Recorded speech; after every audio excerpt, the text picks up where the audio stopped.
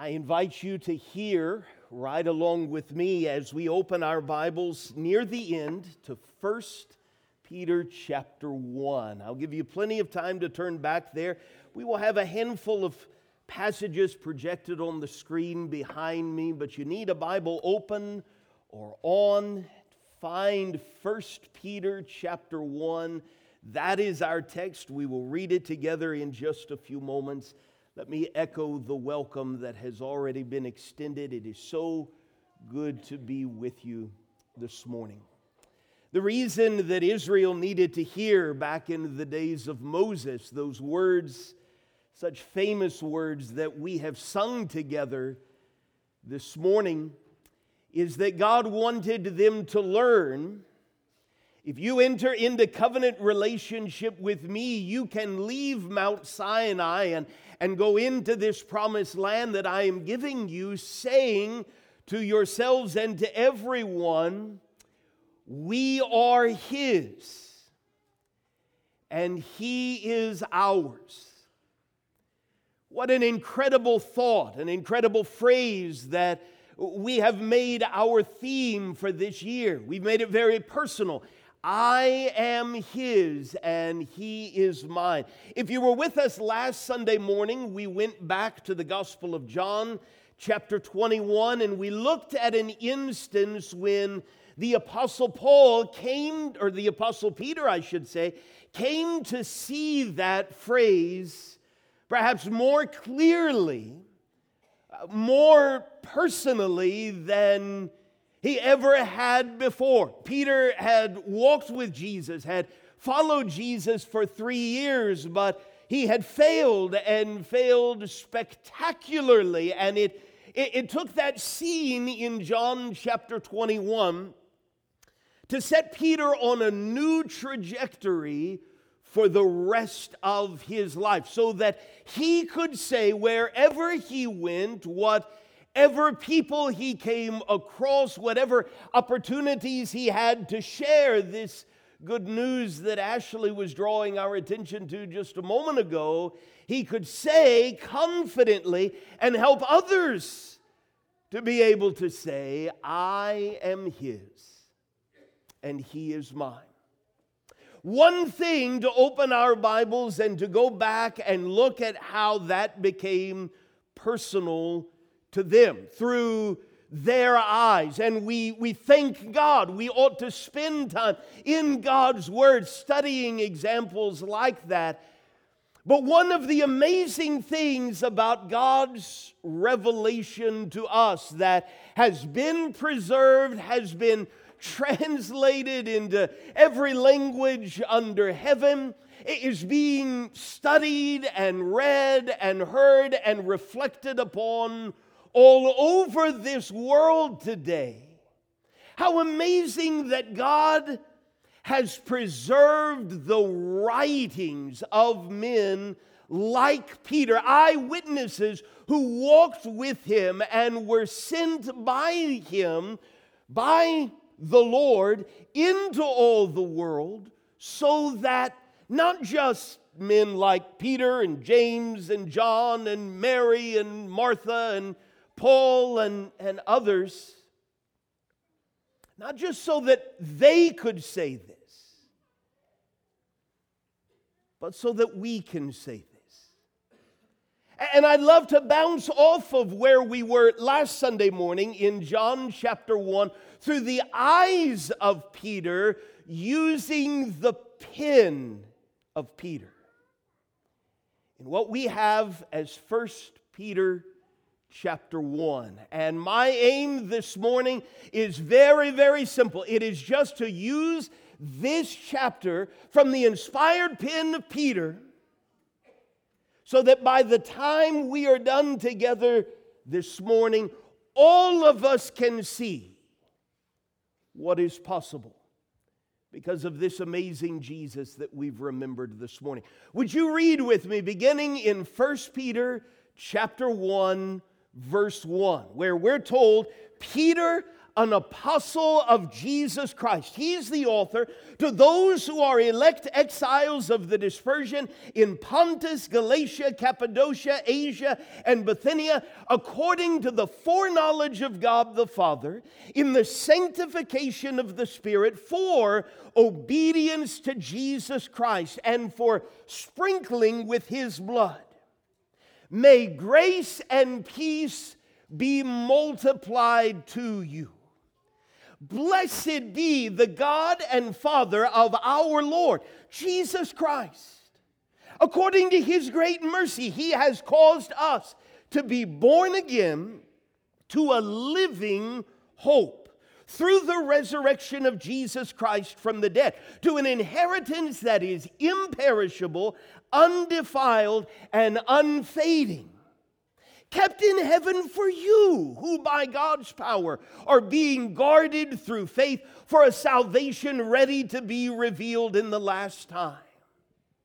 In this you rejoice, though now, for a little while, if necessary, you have been grieved by various trials, so that the tested genuineness of your faith, more precious than gold that perishes, though it is tested by fire, may be found to result in praise and glory and honor at the revelation of Jesus Christ.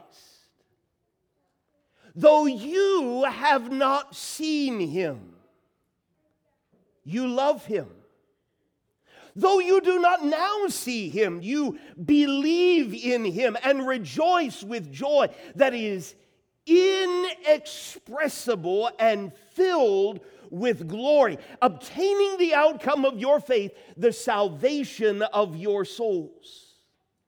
Concerning this salvation, the prophets who prophesied about the grace that was to be yours searched and inquired carefully, inquiring what person or time the Spirit of Christ in them was indicating when He predicted the sufferings of Christ and the subsequent glories. It was revealed to them that they were serving not themselves, but you, in the things that have now been announced to you through those who preach the good news to you by the Holy Spirit sent from heaven, things into which angels long to look. Therefore, preparing your minds for action and being sober-minded, set your hope fully on the grace that will be brought to you at the revelation of Jesus Christ. As obedient children, do not be conformed to the passions of your former ignorance, but as He who called you is holy, you also be holy in all your conduct. Since it is written, you shall be holy, for I am holy. And if you call on Him as Father, who judges impartially according to each one's deeds, conduct yourselves with fear through the time of your exile, knowing that you were ransomed from the futile ways inherited from your forefathers, not with perishable things such as silver or gold, but with the precious blood of Christ, like that of a lamb without blemish or spot. He was foreknown before the foundation of the world, but was made manifest in the last times for the sake of you, who through Him are believers in God, who raised Him from the dead and gave Him glory, so that your faith and hope are in God. Having purified your souls by your obedience to the truth, for a sincere brotherly love, love one another earnestly from a pure heart, since you have been born again, not of perishable seed, but of imperishable, through what have we been reading this morning? The living and abiding Word of God. For all flesh is like grass, and all its glory like the flower of grass. The grass withers, and the flower falls, but the word of the Lord remains forever. And this word is the good news that was preached to you. How absolutely incredible that 2,000 years ago, the Holy Spirit of God carried this former fisherman along to write these God-breathed words. Somewhere that would be prized, taken care of, carefully copied and dispersed. Wherever there were God's people in that region that we heard about in those first few verses, and not just dispersed, but held on to and treasured and preserved and copied carefully over and over and over again. How absolutely incredible that we have so many copies, even in the language that Peter spoke and wrote. Now translated into the language that you and I speak, and here we are 2,000 years after the Holy Spirit provided this unsearchably precious gift. And you and I are able to gather doing exactly what the Apostle Paul told young Timothy. Timothy, you want to help things be established in Ephesus? Give attention to the public reading of God's Word. And we stand in that heritage this morning so that we might be able to say, just as Peter said, I am His, and He is mine. Would you slow down and set aside, as Darren prayed for all of us this morning, whatever it is that you carried in from this past week into this room, and appreciate what we have in the palms of our hand. Here is someone commissioned by the Lord Jesus, the Messiah Himself, sent on a mission. But He was not the first. He is one in a long line of messengers. Did you hear what He said in verses 10 and 11? I'm talking to you about salvation, and concerning this salvation, the prophets who had lived centuries before Peter, who prophesied about the grace that was to be yours, they searched and inquired carefully. God used them, this long line of messengers, to communicate, and I want you to especially notice with me verse 12. Those men, Isaiah, Elijah, Jeremiah, Habakkuk, Zephaniah, Malachi. We've sung together words from the prophet Malachi, this beautiful promise that the sun will rise on God's people with healing in its wings. Peter, James, John, Paul, whomever you want to talk about, these men over the course of centuries are used by God as messengers who served you. Do you see that? Do you hear that in verse 12? I don't know how you've been served this past week. I don't know how you anticipate being served this week. but it is nothing compared to the way you have already been served by the messengers of God. It was revealed to them, verse 12, they were serving not themselves but you in the things that have now been announced to you through those who preach the good news to you by the Holy Spirit sent from heaven. What we hold in our hands this morning are things that angels in heaven at one point longed to look into. And so how is it that the infinitely holy and awesome mind of God somehow, some way communicates with you and me today?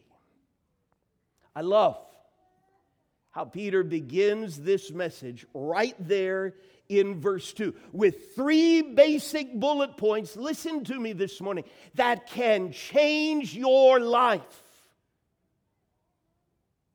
Notice them in 1 Peter chapter 1 and verse 2.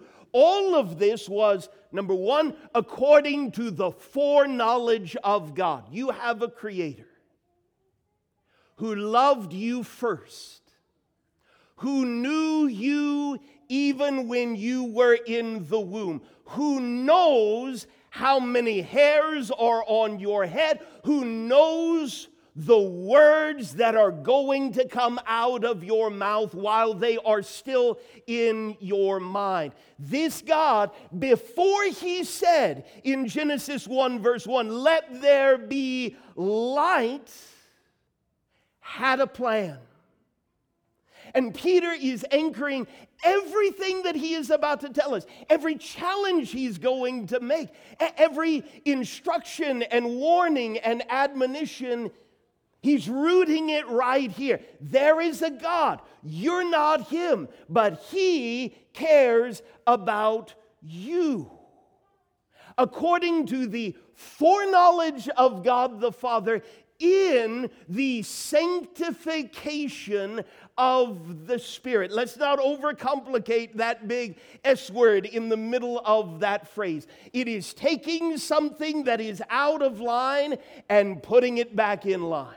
It is taking something that has been bent and twisted and made crooked and making it straight once again. It is taking something that is out of bounds, the one who is out of bounds, picking him or her up, showing them where to be in bounds. It is unholy people who have not listened to the God who had a plan, who rightly defines life the way it was meant to be. The Spirit gets involved in the forgiving of our trespasses, in the cleansing of our consciences, the transformation of unholy, undeserving, worthy of eternal death sinners,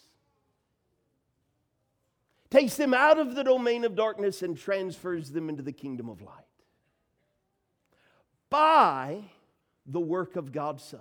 This is where everything is rooted. According to the foreknowledge of God the Father, your Creator had a plan. The Spirit is involved in getting you in line with that plan, and it is all made possible by the Son of God who died for you, was buried, and came out of the grave on the first day of the week, and now calls us, just as He called Peter, follow me. Recognize who I am. Recognize what I've done for you. Recognize how much I love you. Live for me. Follow me. I will show you how to be heaven bound. This is where it's rooted. This is where we begin to make a connection with, let's start at the back and work our way forward. This is how God has planned, God has acted, God has fulfilled, God has accomplished, so that whomever you are, when or wherever you live, you are able to say, He is mine. We heard Peter describe it in verse 25 as, this is the good news that was proclaimed to you. Well, what sort of good news is He is mine? Let's just allow Peter to answer that question. 1 Peter 1 and verse 2.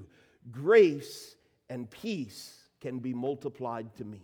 I'm going to use personal pronouns here to make it as basic, easy to understand, relatable as possible.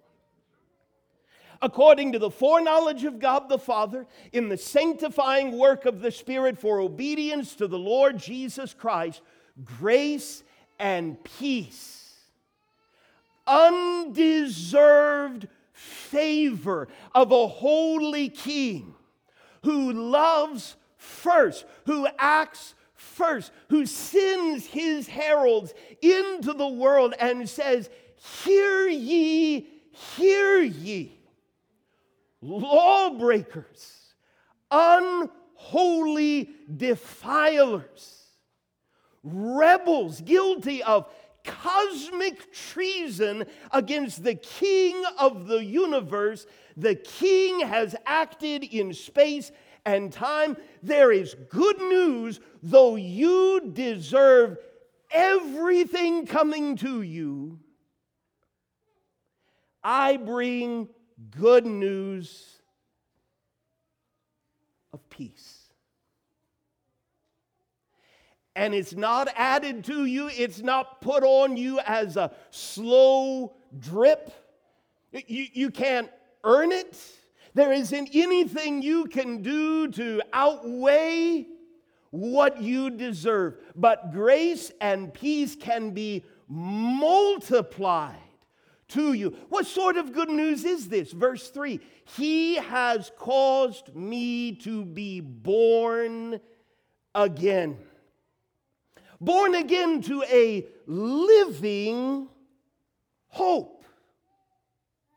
How do those words land on you this morning? In a world where not all of life is hopeful, and not all hope is alive.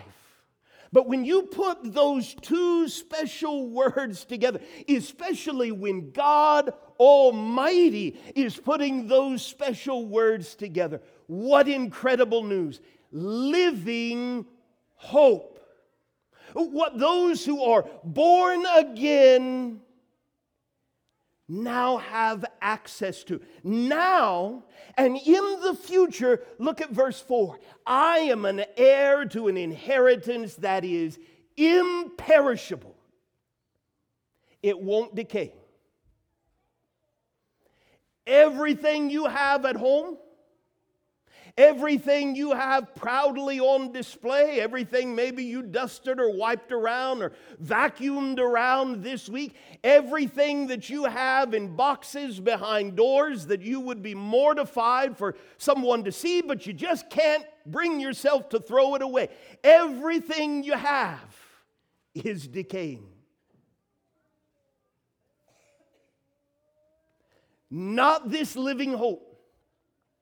Not the inheritance of those who have been born again. It is imperishable. It is undefiled. Completely unsoiled. It is unfading. It is kept in heaven. And Peter believes it's kept in heaven for me. He's writing to anyone who will listen. It can be kept unfading for you. How? Why? Well, verses 5, 6, and 7, it is being guarded just as surely as I am being guarded. The first word in verse 5 is not a what, it's not an it, it's a who. Those who have this inheritance, because they've been born again, you by God's power are being guarded through faith for a salvation ready to be revealed in the last time. Peter was one of the people who was there, who knew when Roman officials told Jewish officials, you know what? We hear that you're worried that somebody might come and take the body of this Jesus of Nazareth out of the grave. And so, you know what? We'll go ahead. We'll give you a couple of guards, maybe some of the most amusing words in all of the Bible. Make that tomb as secure as you can.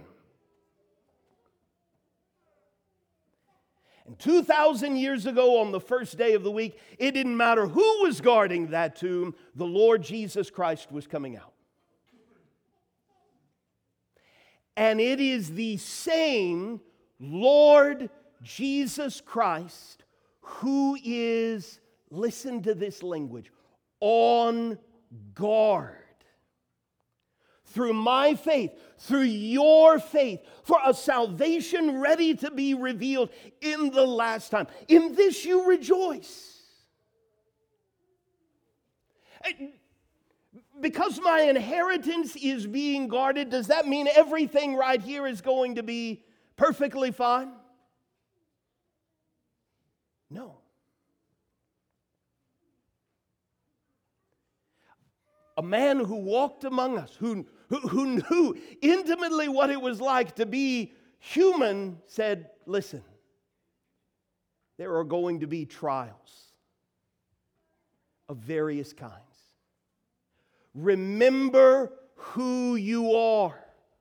Even more importantly, remember whose you are. If necessary, for a little while, you're grieved by various trials. This man knew what it was to be grieved by trials. But here he is, now a much older man, telling us, your faith can come out on the other side of those trials more strong, more genuine than ever before because of those tests. And you, as you remember, I am his and he is mine, can come through that trial in a way that results in praise and glory and honor at the revelation of Jesus Christ. What makes this such good news? My life has been transformed. You heard it as 1 Peter chapter 1 verse 8. Though you have not seen him, you love him. Though you do not now see him, you believe in him and rejoice with joy that is inexpressible and filled with glory, obtaining the outcome of your faith, the salvation of your souls. My life forever changed. That is this good news. This is confidence. This is blessed assurance. Why are we able to sing with such blessed assurance? Jesus is mine. Oh, what a foretaste of glory divine, heir of salvation, purchase of God, born of his Spirit, washed in his blood. Those are words God's people have been singing for a couple of centuries, drawn right out of 1 Peter chapter 1.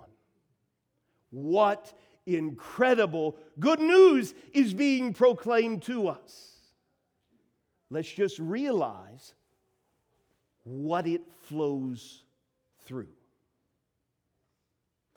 The message of 1 Peter 1 is not simply, listen, you are able to say, he is mine. Incredible. No, it flows through, I am his. It's all over 1 Peter chapter 1. It's in verse 13. I must prepare my mind for action. Look at verse 13. Therefore, preparing your minds for action and being sober-minded. You can't float into this sort of relationship. You can't float through life taking this relationship for granted. Your mind has to be set. You have to keep your mind sober, which is why God's Word in Old and New Testaments warn us about the things that we take in, the things that we drink, the places we go, the people with whom we spend time. Don't make it harder on yourself is the message of the Holy Spirit. To be sober-minded. You are not your own. Prepare your mind for action. You are His. And He could not have put it any more clearly than He did in verse 14. As obedient children, He's the master, you're the heir. Do not be conformed to the passions of your former ignorance. Every single believer in this room has acted at times in foolish, self-centered ignorance. Leave that behind. That's your former manner of life. As He who called you is holy, you also be holy in all your conduct.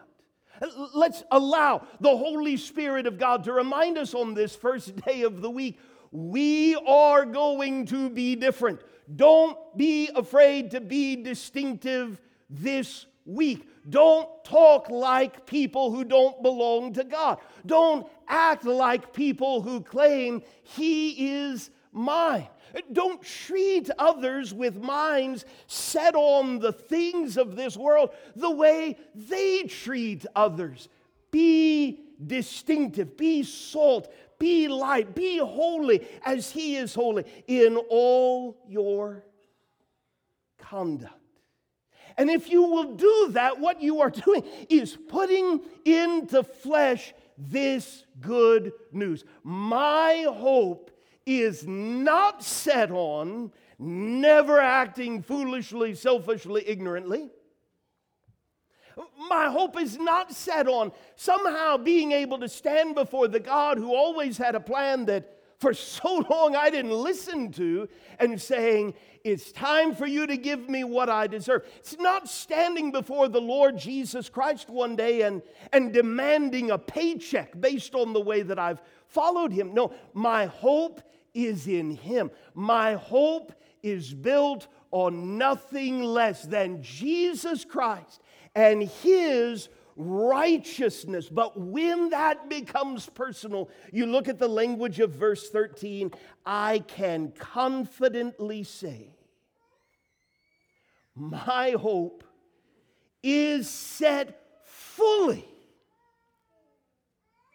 on grace. On the grace that will be brought to me. Could I end our time in 1 Peter chapter 1 by focusing your attention on 3? It's a big claim.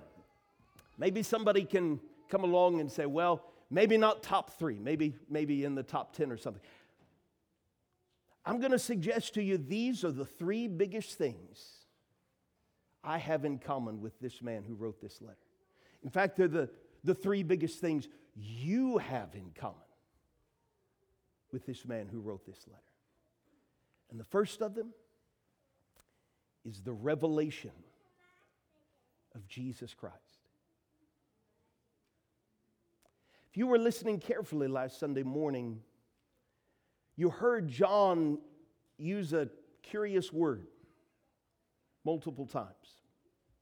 John chapter 21 and verse 1, he began that wonderful scene by telling us after this Jesus revealed Himself again to the disciples by the Sea of Tiberias, and He revealed Himself in this way. And to make sure that we get what he is talking about on the back end of it, he says in verse 14, this was now the 3rd time that Jesus was revealed. Jesus didn't just pop in, show up, wasn't a coincidence. Jesus was unveiled. with a purpose, according to the foreknowledge of God the Father. And Peter remembered that day. And years later, as he wrote this letter that you and I are reading together today, would you notice with me, 1 Peter chapter 1, how over and over and over again he uses the same language. Look at verse 5. Speaking to those who by God's power are being guarded through faith for a salvation ready to be revealed in the last time. Verse 7, so that the tested genuineness of your faith, more precious than gold that perishes, though it is tested by fire, may be found to result in praise and glory and honor at the revelation of Jesus Christ. Verse 13, therefore preparing your minds for action and being sober-minded, set your hope fully on the grace that will be brought to you at the revelation of Jesus Christ. I want you to listen very carefully this morning. This man who wrote this letter lived a long time ago. He lived on the other side of the world. He spoke a different language than you and me. But the Lord revealed himself to this man in spectacular ways. And the Lord God Almighty is using this man even this morning to communicate to you and to me and to everyone who will listen. The same Lord Jesus Christ is going to reveal himself to you. Your story can be one of fully experienced grace, by faith, with hope set fully on and in God. But you need to understand that when the Lord Jesus reveals himself to you, that is going to set in motion, listen to 1 Peter 1, the end of God's plan. Your Father in heaven, verse 17, is described as one who judges each one impartially, according to his deeds. Why have we gathered on this first day of the week?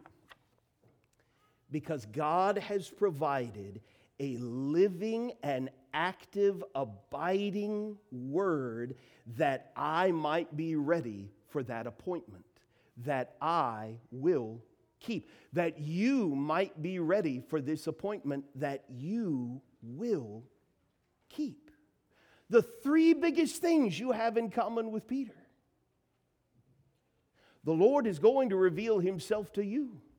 God the Father is going to judge you. And he has provided a book with matchlessly good news so that, look at verse 22, your soul can be purified. That you can obey the truth. You can live in sincere brotherly love. You can love one another earnestly from a pure heart. You can be born again. Those are words of the Lord Jesus Christ, who told us in John chapter 3, unless you are born of water and the Spirit, you cannot enter the kingdom of God. And God used this man to help people understand how I can do that. Repent, turn from what dishonors God, and be baptized in the name of the Lord Jesus Christ, and you will receive the gift of the Holy Spirit. It is all according to the foreknowledge of God the Father in the sanctification of the Spirit for obedience to Jesus Christ. And as we stand and sing this invitation song, I want those words at the end of 1 Peter chapter 1 to ring in your ears. You're like grass. I'm like grass. All flesh is like grass. I had a very kind optometrist tell me 2 weeks ago, you know, how old are you? And when I told her I was 43, she said, well, you're ahead of the curve. This happens to most people at about 40, so you've done well. But, and it was a kind, gentle reminder, all flesh is like grass. Could I tell you with all the love in my heart, there's going to come a time that you're in a last assembly like this. You're going to hear a last invitation song. You're going to take a last breath. And then you're going to be ushered into the full presence of the God who gave you so many assemblies, so many invitation songs, so much time. We want you to be able to say, as you leave this assembly, I am His, and He is mine. This is the way God has provided. If we can help you in responding to Him, would you let us know how we can help by coming to the front while we stand and sing together?